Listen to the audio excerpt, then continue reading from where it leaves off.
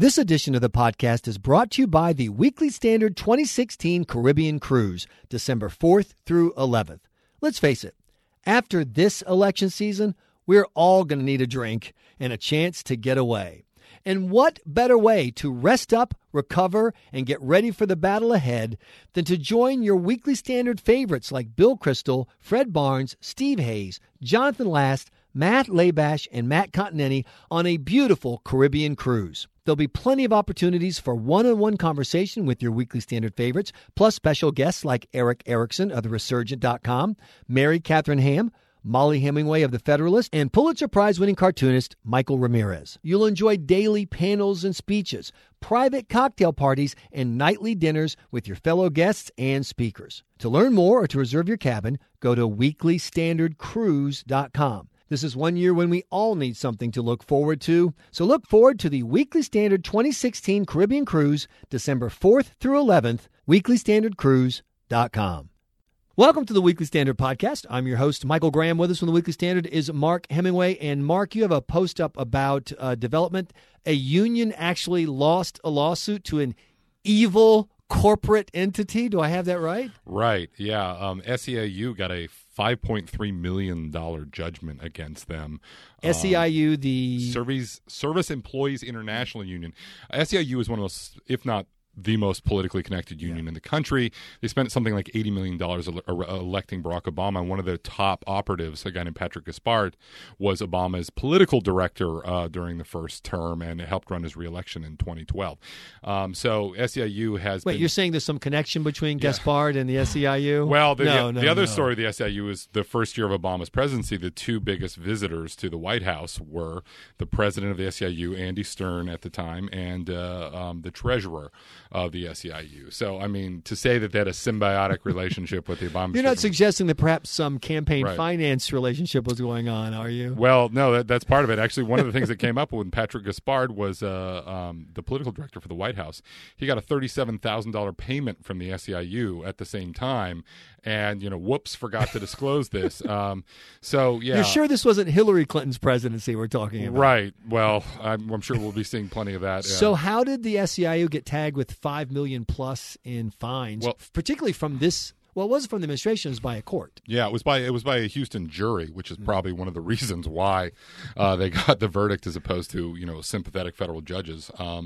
But the issue there was there was this janitorial company, and they were trying to unionize it, and the SEIU basically ran a completely libelous campaign against them. It came out that was basically their official policy. Their lawyer in Washington just said, "Say whatever you want to say about these guys, just put the word allegedly in front of it," and they filed something like 19 different basically spurious actions with the National Labor Relations Board.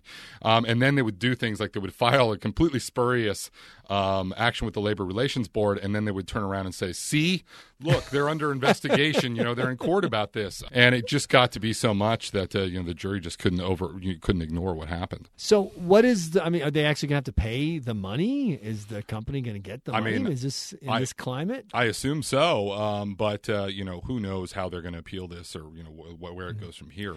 What would you say is the status of the influence politically and economically of unions? I want to run some numbers by you. Right. In 2013, there were only 14.5 million union members across the entire country. Right.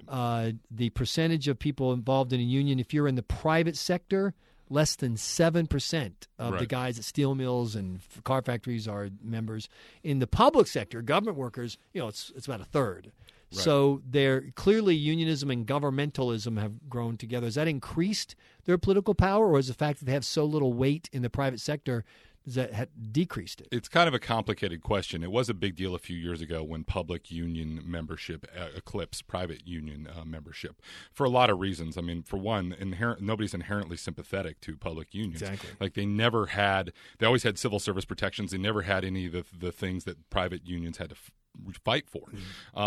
Plus people just don't like bureaucrats on top of that.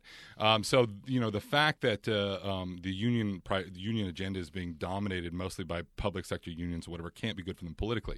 At the same time, the deep pockets of public unions are pretty undeniable. I mean, the largest single donor to elections anymore is AFSCME, the American federated. It's the state, county, municipal, employees. When they brag about spending over $100 million on Democrats every election. So Democrats are very much beholden to an enterprise that isn't terribly sympathetic with the public, but at the same time they carry enormous amounts of money. So it's a little bit of both, to answer your question. But in general, the decline of private sector unionization is very bad for unions. I mean, people are sympathetic to steelworkers. Sure. They are not sympathetic to DMV clerks. People outside the Beltway don't know this, but the metro system in D.C. is having some major problems, despite the fact that the taxpayers and riders have dumped gazillions of dollars on the system. And it was so funny. The other day I was stuck yet again on the orange line, not moving. They'd had another derailing. Once again, these are all the money that's been poured in to keep the system going. Right. And, of course, it's disappeared into union pockets. The guy in front of me wearing an Ask Me hat. Yeah. And I just thought, how perfect that you're on this train. Right. Not me, but you. Well, no, but I mean, what's going on with the Metro, though, Metro, and once the crown jewel of America's, public infrastructure has just been crumbling in the last few years, and everyone talks about how the culture of Metro is a problem, and unions are a significant part of that. Just to cite one example, the Metro union is right now involved in somewhat of a controversial thing locally, and frankly, it should be national news. But what happened was there was a fire in the Metro tunnel last year, and a woman died of smoke inhalation because they told everybody to stay put and not get out of the train long enough that so filled with smoke that this woman died. Well, afterwards they found that the union guy who was responsible for maintaining the safety inspections of that tunnel had falsified reports and lied about it after the fact. The union is now suing Metro to get the guy reinstated. He killed a woman through his negligence. He didn't do his job, and that created unsafe circumstances. Then he lied about not doing his job. Yes. So they got him red-handed in the worst sense of the word, and the union's fighting to keep him in his job. Yeah, and you see that kind of thing with public sector unions a lot. I mean, for whatever reason, their job protections vastly exceed the limits of private sector unionism. But I don't know. I mean, I do feel bad because I do think that there are unions out there that are trying to make it work. I mean, they understand that management only has so many finite resources, but when management is the American taxpayer, sky's the limit. You're sadly right. Any more developments on the case, the SEIU case? Not that I'm aware of. It'd be interesting to see, how the union fights this. And they tend not to roll over, and they have ample resources to do so. But again, this is just sort of a waiting game for unions. I mean, the SEIU is in financial trouble, has been for a long time. Union pension plans are just in terrible shape, and one of the big questions going forward here politically is to see what Democrats are going to do to sustain unions, because the financing just isn't there to pay for, even in public sector unions, for all these lavish retirement packages and things like that. So because Democrats depend on them for campaign cash, they're going to have to find ways to funnel taxpayer cash toward unions and, keep them on life support so they can create the circle of campaign finance life. And the circle of taxpayer-funded death. Right. Mark Hemingway, thanks so much for joining us for the podcast. You've been listening to the Weekly Standard podcast.